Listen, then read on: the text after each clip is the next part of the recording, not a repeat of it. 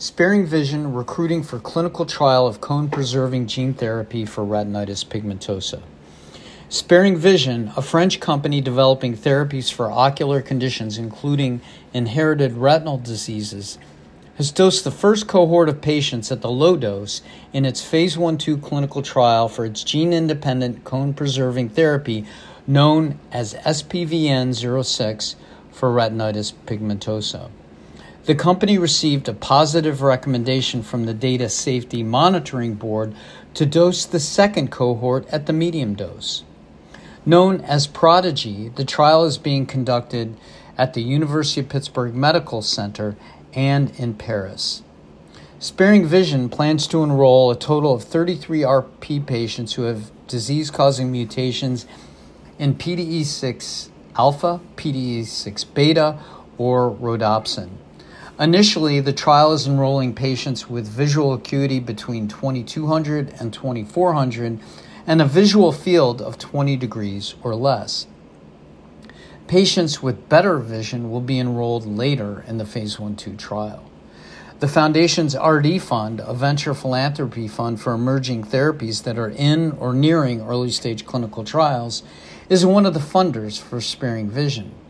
The Foundation also provided several years of research grant funding for the preclinical development of SPVN-06.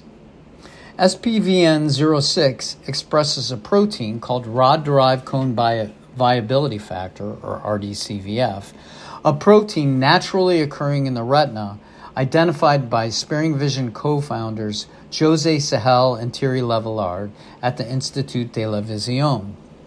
The scientists demonstrated in lab studies that RDCVF prevented or slowed the degeneration of cones, the cells in the retina that provide central and color vision and enable people to read, drive, and recognize faces.